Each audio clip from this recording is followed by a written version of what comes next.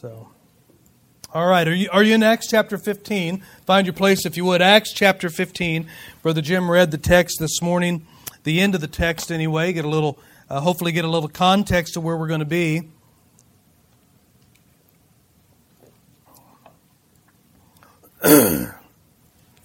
Acts chapter 15.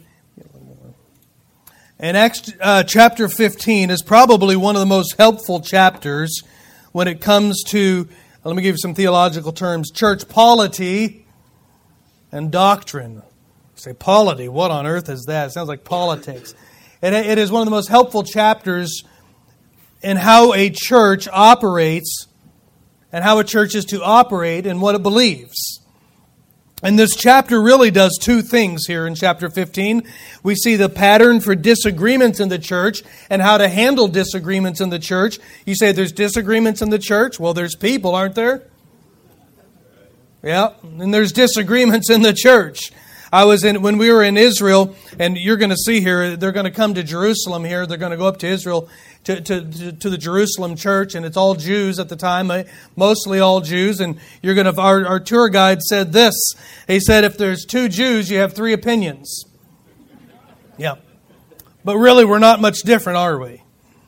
And so we have differences in churches. Absolutely we do. And this chapter is going to show us a pattern for disagreements in the church, what to do with disagreements in the church. And it is actually a manual. Chapter 15 is a manual for proper doctrine in the church. And I'm speaking specifically on the doctrine of salvation. Salvation. How is it that somebody comes into a relationship with Jesus Christ? And both of these issues, they deal expressly with relationships. Our relation within the body, one to another, if you're a member of Calvary Baptist Church, and our relationship to Jesus Christ. How does somebody come into that relationship with Jesus Christ? The word relation means this. You can get a dictionary. You can get, I like Webster's 1828, mainly because it's closest that you're going to find to the King James Bible. If you want to go define words. Listen, our Bible is grammatically correct, and it's okay to go to a dictionary. It's all right.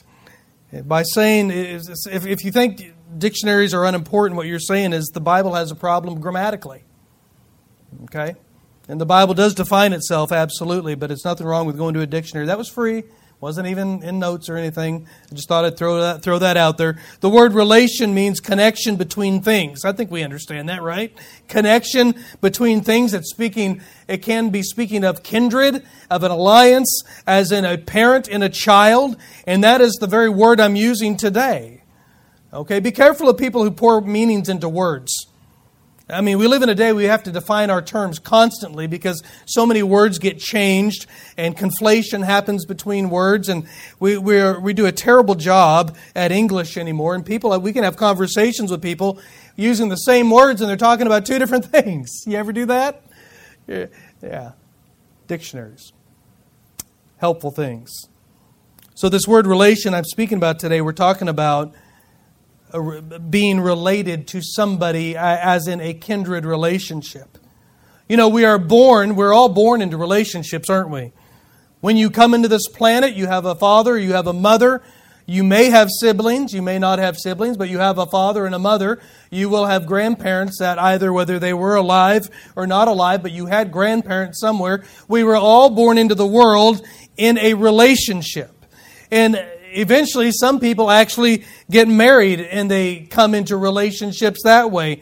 Not just the fact that they have a spouse, but they come into other relationships such as a mother-in-law or a father-in-law or a brother-in-law, sister-in-law, or the like. And sometimes somebody else's marriage can put you into a relationship as well. My oldest sister got married in 1987. And in 1987, I got a brother-in-law. And I still have him. He's still hanging around. He's a great guy.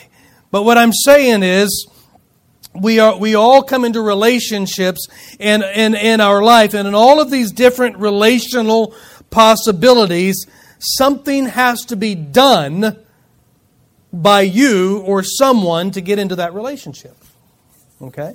Whether it's by birth, whether it's by marriage, whether it's by adoption, something has to be done. So relationships are the byproduct of human action that bring about a connection. A connection. God has revealed Himself not only as our Creator, but He has revealed Himself as a Father. Relational. He purposely chose that moniker, would you say, or that distinction. And Jesus is not only the one who created all things, John 1:1, in John chapter 1, you can go through there and look at that. Not only is He one who we find out who has created all things, but He has also been given the role of our elder brother, of our mediator, of our high priest, of our redeemer, and on and on and on. I'm talking about connection. I'm talking about, listen to me, family, relationships. But because we have been separated by God, because we have been, but we have been separated from God due to our sin, Romans 5:12, whereas by one man sin entered into the world, and death by sin. So as death passed upon all men, for all have sinned. Sin has separated us from God, and because God still desires for us to be related to Him, there has to be something that bridges the chasm that sin has caused between us and our Creator God. So the question here in Acts chapter 15 is, how does somebody become related to God? You say, well, I am related to so-and-so by birth. I'm related to so-and-so by marriage. I'm related to so-and-so by adoption. Well, we might ask the question, and I'll ask it today. Acts chapter 15 is going to deal with it. How do we become related to God? Yeah. Let me use the Bible word. How does somebody get saved? Amen. And this is Acts chapter 15 here. So this is the question. Would you look at verse number 1 in Acts chapter 15? Acts chapter 15 and verse 1. And the Bible says, and certain men which came down from Judea taught the brethren and said, except you be circumcised after the manner of Moses, look at this now, you cannot be saved. So what these Jews were saying, they're coming down from the Jerusalem church. They were believers. They had put their faith and trust in the Lord Jesus Christ. They were saved, but they were coming from the Jerusalem church. They're going north up into Antioch, into the regions of western Syria today. They're going up into these Gentile churches. They were not Jews here. They were Gentiles, except for Paul. Paul was a Jew. And they were teaching these Gentiles, you cannot get saved. You cannot come into a relationship with God. You cannot say, I'm related to God, unless you have been circumcised. And this is what they were teaching. Okay, well, it caused a little bit of a row here at the church in Antioch, because these were all Gentiles. And so it brought up a little bit of a problem. Verse 2 said, when therefore Paul and Barnabas had no small dissension and disputation with them, they determined that Paul and Barnabas and certain others of them should go up to Jerusalem unto the apostles and elders about this question. So they came to this Gentile area saying, essentially, you've got to be circumcised like the Jews are in order to be saved. And I'm sure these Gentiles are thinking, I thought I was saved. That's weird. I mean, it seemed like something had changed in my life. It seemed like somebody had moved into my life. It seemed like something was going. This is weird, and it messed them up. You ever caught a tape of somebody preaching, didn't know what it was, and might have sounded all right, but then all of a sudden it started going off the rails, and you're like, oh, this is weird. You ever have them bother you for a few months because they preached on something completely unbiblical and it just bothered your spirit because they were trying to say something was wrong with you? And the Holy Spirit of God said, no, it's not. I'm not an endorser of Charles Stanley, but I'll tell you what he said. He said he was saved in a Pentecostal church. He grew up Pentecostal. He got saved as a young boy. And he said, every service I would go up and get saved again. Every service I'd go get saved. And this is what he said. Something in my soul told me this wasn't right. And he came out of it. Yeah. But he got messed up a little. This happens, doesn't it? Yeah, we get bad doctrine sometimes. And so this is what's going on in Acts chapter 15. These Jewish believers came to Antioch and they messed up this Antioch church, telling them that they had to be circumcised. So what was the reason for circumcision? Here's a little Old Testament lesson for you real quickly. I'll try to run through this fast. Most of you understand this, but in Genesis chapter 17, God made a covenant with Abraham, and that covenant obligated God to be God toward Abraham. He said, I'll be your God and your children's God. And not only that, but He obligated Himself to give them the land of Israel. If you've been with us on Wednesday nights, going through what was that book called? Ruth. There it is. We dealt a little bit with the land. And the land was given by God. In Leviticus 25, God said, I own the land. I own this property. And He gave it to Israel, this little piece of desert on the eastern Mediterranean that we call Israel today. And that's not all of it. That's a portion of it only. But God, part of this covenant that God made with Abraham, He said, I'm going to be your God, and I'm going to give you the land of Canaan. And it was an everlasting covenant, He said. And the word everlasting, the thought of an everlasting covenant infers two things, really. Number one, it has to mean that the seed of Abraham will be on the planet as long as people are on the planet. It's an everlasting. Why have an everlasting covenant if an all-knowing, omniscient God knows Israel is not going to be on the planet someday? Makes no sense. But number two, it reminds us that God isn't finished with Israel. And we're actually going to see this in Acts 15 here a little bit later when James speaks. But I want you to notice this. The covenant that God made with Abraham was not for salvation.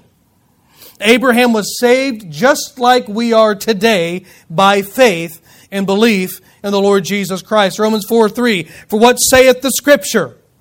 Abraham believed God, and it was accounted unto him for righteousness. In James chapter 2 and verse 23, the Bible says, and the Scripture was fulfilled, which saith, Abraham believed God, and it was imputed unto him for righteousness, and he was called the friend of God. Listen, please, the act of circumcision, the physical act of circumcision, was never the mode of Abraham's salvation. He was saved before God ever drew up this covenant with him. He was saved by faith and belief. Abraham became related to God for one reason only and by one way only, because he believed Him and he put his faith and trust in Him. Romans chapter, are we good on this? Amen? All right. You better talk to me. I'll start over. This is a group sport. This is all together here. I'm telling you, one of these days I'm going to threaten you. I'm going to go join a black church and preach there. They talk, friend. They're fun. Yeah. Trying to get Tricia to teach her how to play the organ while I'm preaching and kind of get everything going that way. But man, you have got to talk to me. Here we go. This is good stuff. Romans chapter 4. See, I got to focus. Romans chapter 4. Romans 4:11. Listen what the Bible says. And he received the sign of circumcision, a seal, a signet like the king's signet, a legal transaction, a seal of the righteousness of the faith which he had, yet being uncircumcised. He was already righteous before circumcision, that he might be the father of them that believe, though they be not circumcised. That righteousness might be imputed unto them also, and the father of circumcision to them who are not of the circumcision only, but who walk in the steps of that faith of our father Abraham, which he had, being yet uncircumcised. Abraham was saved by faith. So why circumcision? Well, it was a token of the covenant that God made with Abraham and his family for the land of Canaan. It was a token. It was a physical reminder of God's promise to Abraham and his posterity that the land is forever theirs and God is forever their God. And it identified also a man as a descendant of Abraham. Gentiles weren't doing this. Well, let me say it this way. You ever have a contract, and at the bottom of the contract, you've got to sign your name? That you have accepted the contract? Circumcision was just man's signature at the bottom of the covenant that God made with Abraham. But in chapter 15 of Acts, we're talking about Gentiles. Those who are not of the seed of Abraham. Those who are not related to Abraham in any way. So this is a real problem, isn't it? Well, these Gentiles are like, what is this? What is this circumcision? This teaching from the Jewish Christians, it brought about this massive debate. And look at I just read verse 2 for you. Look at this. Wherefore Paul and Barnabas had no small dissension and disputation with them. They determined that Paul and Barnabas and certain of them should go up to Jerusalem unto the apostles and the elders about this question. So out of this theological debate arose the first subject of chapter 15. Chapter 15 has two subject matters in it. And this first one of the subject matter in chapter 15 is the pattern for disagreements in the church. I love this. I like this. In verse 2, there is a great suggestion. Why don't we go up to the church at Jerusalem? Why Jerusalem? Well, this is their sending church. This is the church that would have started the church at Antioch. Not only that, this is the church at Jerusalem that Jesus started himself. And not only that, this is the church where the apostles are still alive and still working, some of them. A lot of authority, a lot of knowledge there. They walked with Jesus. They talked with Jesus. It's like, let's go ask them and see what they say. So it was a pretty good suggestion. And what we see here also in verse 2 is that it was kind of a unified decision. The church agreed with it. The entire body said, this is a good plan. Let's go up there. So the church sent them. They collected a bunch of money. They had to have. It cost money to travel. Yeah. Church sent them back up to the church at Jerusalem. And there was unity here in the body in the church of Antioch. You know what wasn't going on here in Acts chapter 15? What wasn't going on was a few rogue members taking things into their own hands and dealing with issues on their own. They dealt with it as a body. Paul didn't gather people to himself, and he could have, but he didn't. There wasn't a schism created to see who could get the upper hand and control the church. They didn't start the whole divide and conquer. No, there was unity here. Can I tell you this? When somebody takes it on themselves to go around God's authority to correct supposed doctrinal errors, and they do it in the shadows, and they do it behind the scenes, and they do it on the telephone, and they do it on the internet, and they do it on what are other media, texting and email. That's what I'm thinking. And email. Listen, when they go around the church to deal in the shadows, to deal with doctrinal things, listen, they are telling you that they are the one who desires the attention for themselves.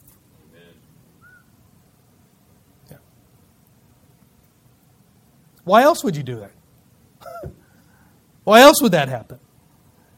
No, let me help you. You know what you do when somebody contacts you like that? You know what you do when you get an email like that? You know what you do when you get a little conversation in the corner of the church somewhere at some time? You know what you do? You take them by the hand. Let's go ask Pastor about that. Maybe he can help us clear that up. Yeah. Yeah.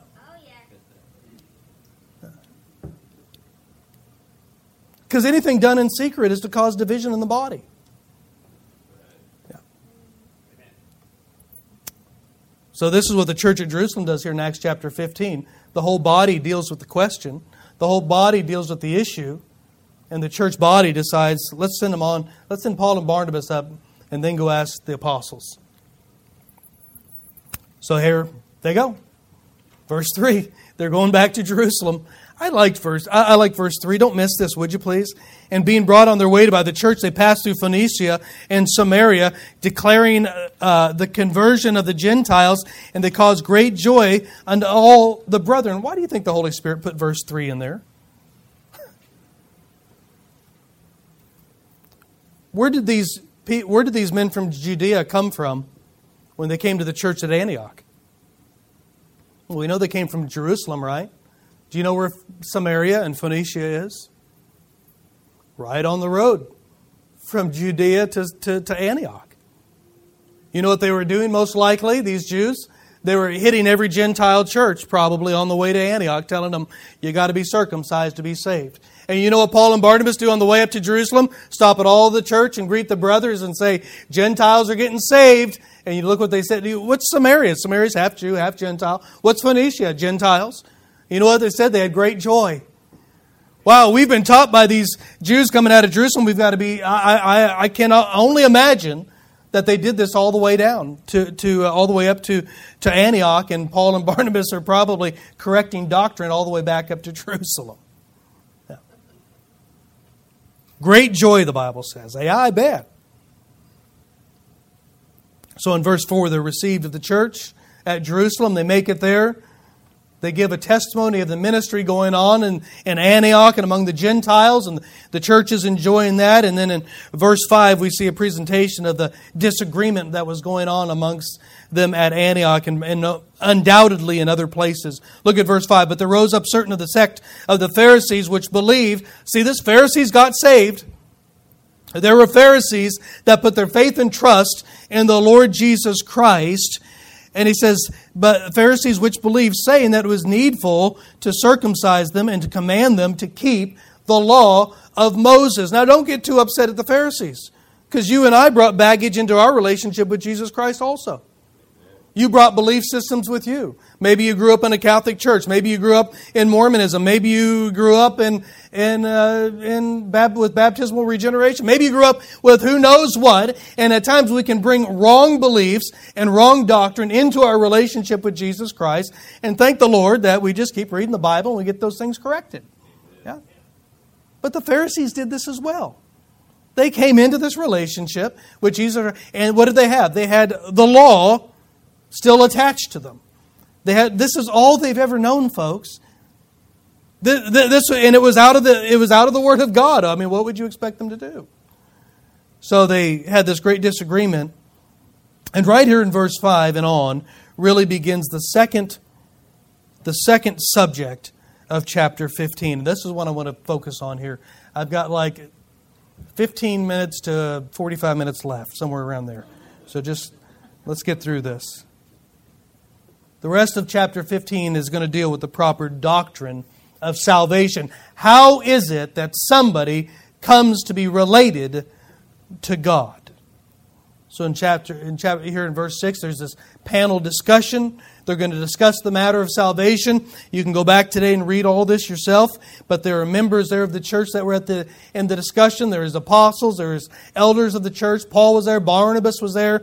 Titus was there. You can look in Galatians chapter 2. Paul brought Titus with him as well. And the meeting went on for some time. Look at verse 6. And the apostles and the elders came together to consider this matter. And when there had been much disputing, Peter, we see, raises up. There has been much disputing. Well, why? Wasn't an easy topic. Jerusalem was a Jewish church. It was a Jewish church. The Scripture was still the Old Testament. Now, in the Old Testament, Gentiles could become Jews, and there is a way to do that. There's a way to proselytize and become a Jew. And so the Jewish believers were obviously here still keeping the law of Moses at this point in time. They were, watch this, don't miss this. They were rejoicing that the Gentiles were coming to Christ, but it was the way that they were coming that bred this contention. It was how they were doing it. And so in verse 7, Peter is going to speak up. Peter is a remarkable change, isn't he? From before the crucifixion and resurrection to here. I heard somebody say the other day, the only time Peter opened his mouth was to change feet. Put one foot in. They had to take one foot out and put the other one in. He had a foot-shaped mouth, somebody said. Yeah. I understand. I do. But Peter's going to speak here, and boy, does he speak. Look at verse 7. He says, and when there was much disputing, Peter rose up and said unto the men and brethren, ye know how that a good while ago, we're talking about 14 years later here approximately, a good while ago God made choice among us that the Gentiles by my mouth should hear the word of the gospel and believe. They're going to believe the word of God. And he says that the Gentiles got saved through my preaching. And look at verse 8, and God, which knoweth the hearts, bear them witness, giving them the Holy Ghost, even as He did unto us. So he said the Gentiles believe, and God made evidence of their belief because they got the indwelling Spirit of God just like we did. Don't be fooled when somebody says you don't have all of the Spirit. Don't be fooled when somebody says, well, we have the full gospel. You don't. Can I tell you something? The Holy Spirit is a third person of the Godhead, and you cannot get part of a person. We're sealed into the day of redemption. Now, you may not be walking and filled in the Spirit, but you are indwelt by the Spirit of God if you are in Christ Jesus until the day of redemption. And this is what Peter is saying. We are indwelt by the Spirit of God, and the Gentiles believed, and God made sure that they were indwelt by the Spirit of God, and there was no difference between the Jews and the Gentiles. Both of them, their hearts were purified by faith. Now notice verse 9, because verse 9 really shows what the issue is. If you have a pen, you can circle something or underline a couple things I'll show you here.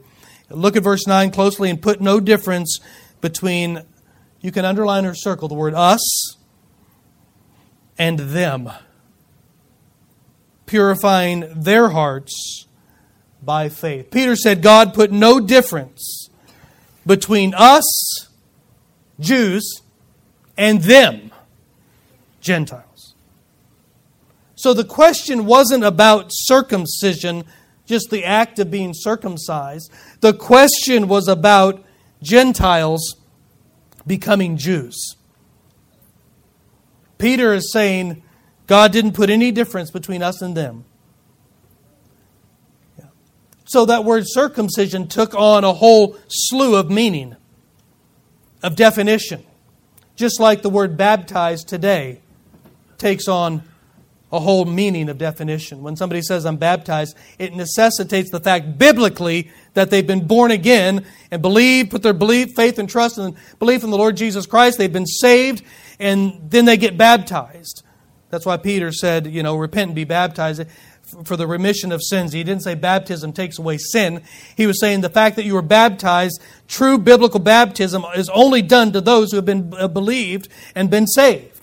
Now, just kind of like that, circumcision, when somebody says, be circumcised, what a Jew is saying is, become a Jew.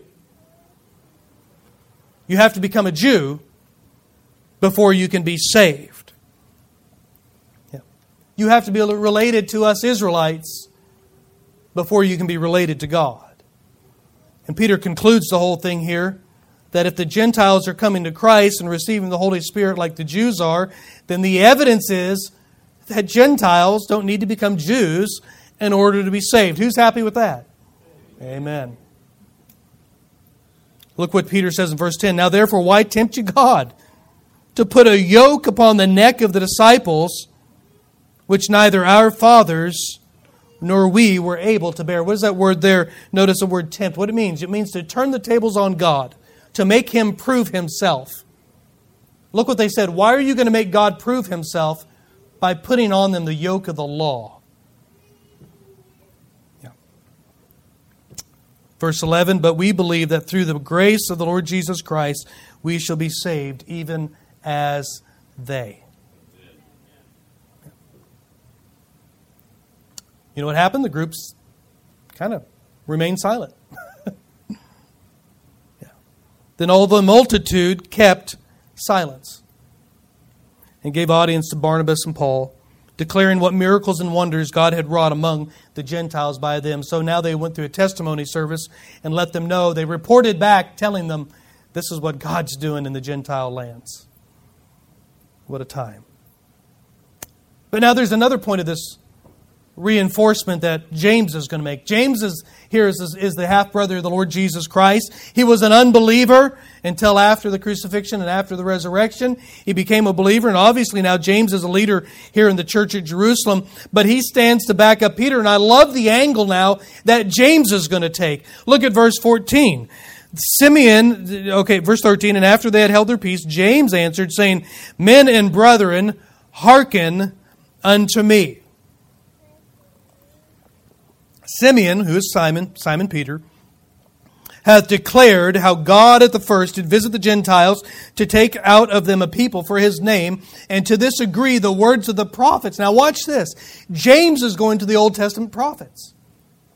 And he says, as it is written. Okay, when it says as it is written, it's written somewhere in the Old Testament. You can go back and look at this, but he's quoting Amos chapter 9. Amos chapter 9, verses I think 11 and 12, I believe. Verse 16, he says, After this I will return and will build again the tabernacle of David, which is fallen down, and I will build again the ruins thereof, and I will set it up. Notice a few words. If you got to where you kind of enjoyed, underline a couple things, try it again here in verse 16. After this, God's saying this, I, God, will return, underline return, and will, you can underline this, build again the tabernacle of David, which is currently fallen down. And then I will, future, build again the ruins thereof, and I will set it up. So notice the angle that James is taking here. What he's saying is, Peter's right. The prophets foretold of this. Israel is going to be put on the shelf, and the time of the Gentiles will come. Romans 11:25. You can go look that up sometime. It says, Paul said, blindness in part has come to Israel until the fullness of the Gentiles. What's that implying? That the blindness is come in part until. What's it mean? They're not going to be blind somewhere in the future. Israel's put on the shelf. Gentiles, the time of the Gentiles have come. God, listen, it was Israel's responsibility to go into the world, to essentially what we'd say today, to preach the gospel. They refused, and God said, well, I'll use Gentiles to do it. And now it's the Gentiles. It's the church of Jesus Christ that is going out with the gospel. And James said, God said He will deal with Israel in the future. Now, don't miss the thought process of James here. I know I've got a lot here. I hope you can stay tuned in. We'll bring it all in. Don't worry. If God has put Israel on the shelf, why would Gentiles need to become Jews? God's not dealing with them now. Yeah.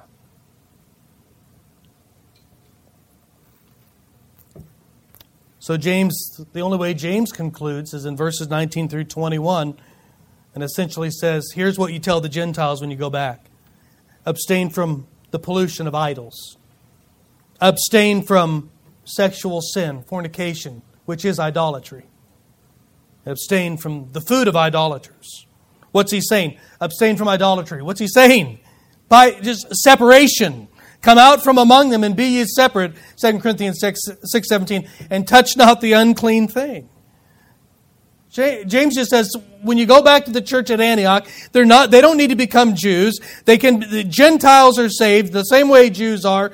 Just tell them to be separate from the world and to live separation. See, separation isn't a Jewish mandate. It's a child of God mandate. Amen. And this is what James is saying. And so verses 22 through 31, you can go and look at it at your own time. The apostles come back to the church at Antioch. The apostles at Jerusalem send back Barnabas and Paul to go back with a letter to be read. Brother Jim read us this portion of Scripture. He sends them back with the conclusion of the matter. And needless to say, the disciples, the Gentiles at the church at Antioch were quite happy with the verdict. Look at verse 30, would you please? So when they were dismissed, they came to Antioch, and when they had gathered the multitude together, they delivered the epistle, which when they had read, they rejoiced for the consolation. I think so. Yeah. So Acts chapter 15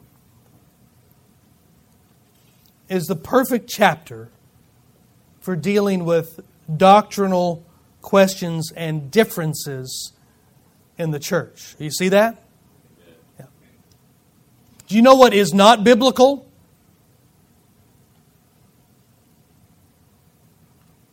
Going to Facebook. No, it happens. You know what is not biblical? Going to YouTube.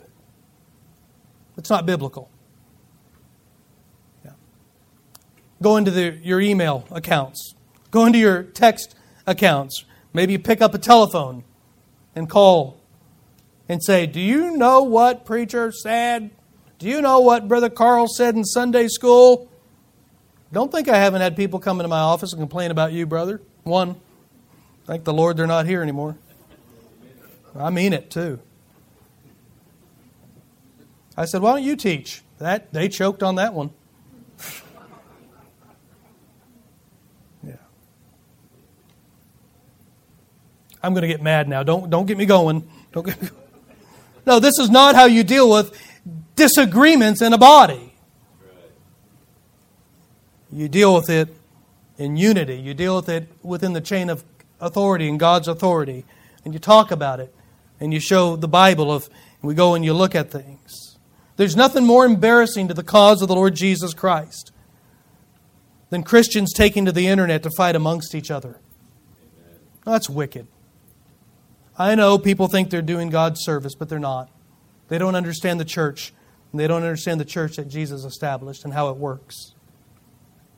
Yes, we deal with error all the time. We deal with it right here. But not only are we shown how to deal with doctrinal differences, but Acts 15 etches in stone how it is that somebody can be related to the God of heaven. See, we don't become related to God by identifying with a group or a church, do we? No, we don't become related to God by being born into Catholicism or going through confirmation and becoming a Catholic. That does. I know that I read an article. I forget what magazine it was. That guy Mel. What's his last name? He made a movie about the crucifixion. Yeah. How did you know that? No, that was true. No, somebody asked him one time about his wife who's Episcopalian, because the Catholic believes the only way you can get to heaven is by being a Catholic. And the interviewer said, well, what about your wife? She's Episcopalian, which is another branch of Catholicism. And he said, well, she's a better person than I am. But that's what the church says.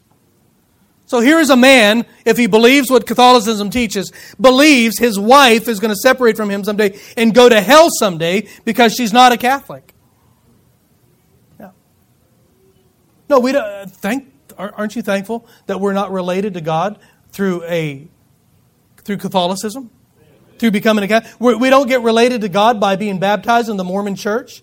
We do not get related to God by joining the Jehovah's Witnesses. We do not get related to God by becoming Islam. Why would we want to do that?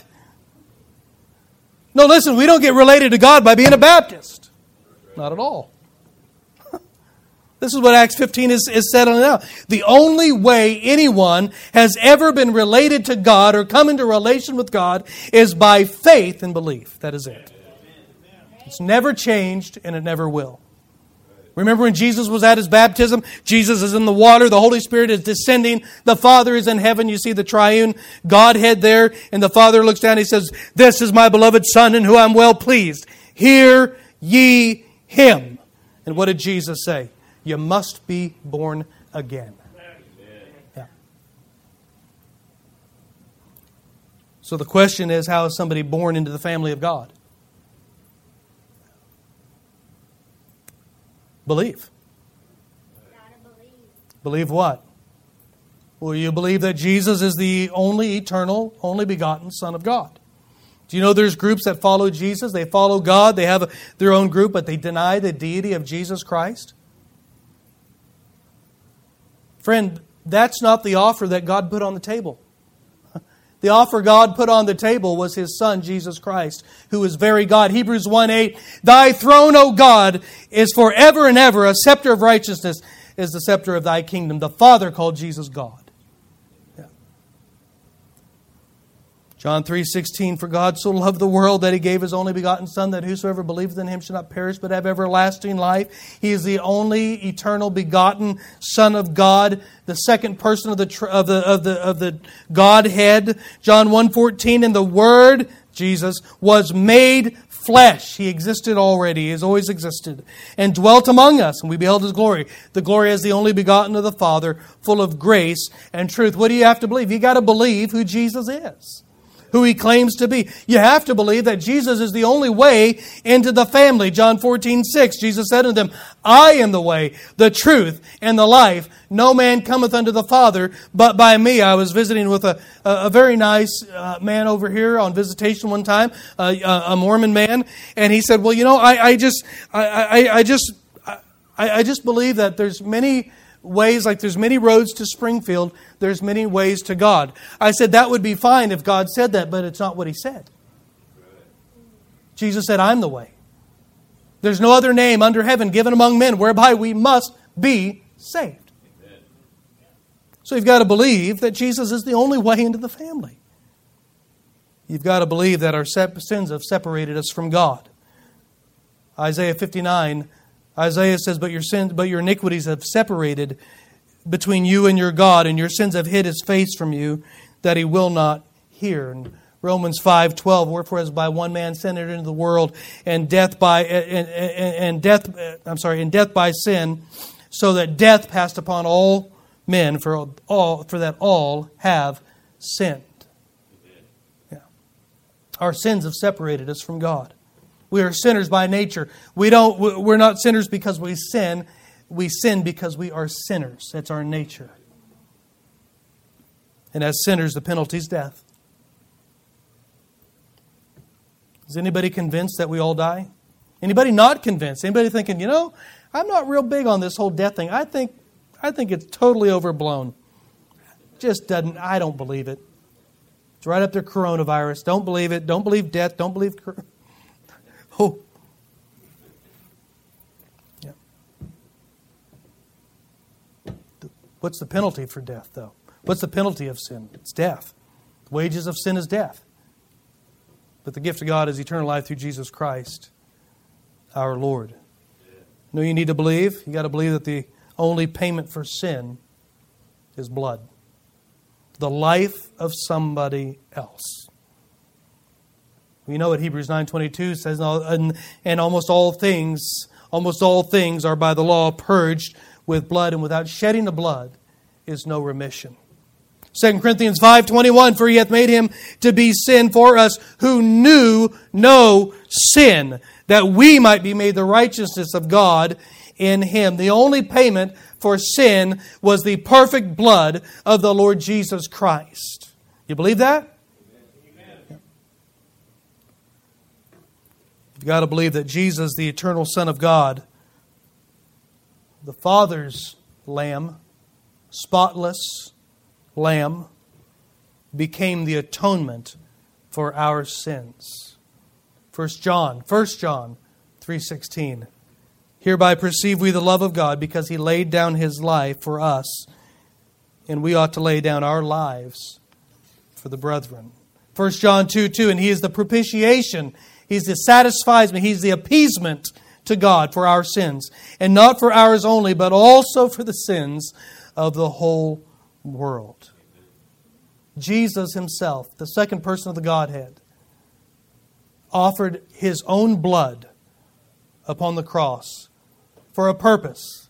Not just to be crucified, not just because He was some radical that got caught, but He came and offered His blood for the atonement of our sin. And then seventh, you got to finally believe that Jesus rose from the dead bodily. He didn't swoon and come back alive again. He didn't come out spiritually. He came out bodily.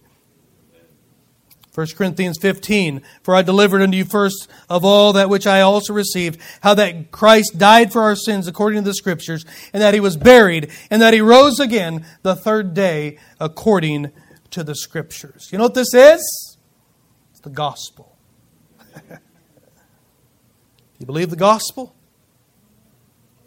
You know, if you'll believe the gospel and you'll put your faith and trust in the Lord Jesus Christ alone, you too will be born into the family of God. Yeah. And you know what that'll move you to do? Confess. Confess. You know, most of you could quote Romans 10:9 and 10, that if thou shalt confess with thy mouth the Lord Jesus, and believe in thine heart that God hath raised him from the dead, thou shalt be saved. For with the heart man believeth unto righteousness, and with the mouth confession is made unto salvation. And I love Romans 10:13, for whosoever shall call upon the name of the Lord shall be saved. And you know what Paul goes on to say in Romans 8:15? For ye have not received the spirit of fear, of bondage again to fear, but ye have received the spirit of adoption. Relationship. You've received the spirit of adoption, whereby we cry, Abba, Father. How do you get related to God? Just the same way Abraham was. By faith. Ephesians 1:5 says, having predestinated us unto the adoption of children by Jesus Christ to Himself, according to the good pleasure of His will. What was predestinated? That we would come into the family of God as an adopted child, with all of the rights of a child. Joint heirs with Jesus Christ. Yeah. God is our Father. Jesus called our elder brother.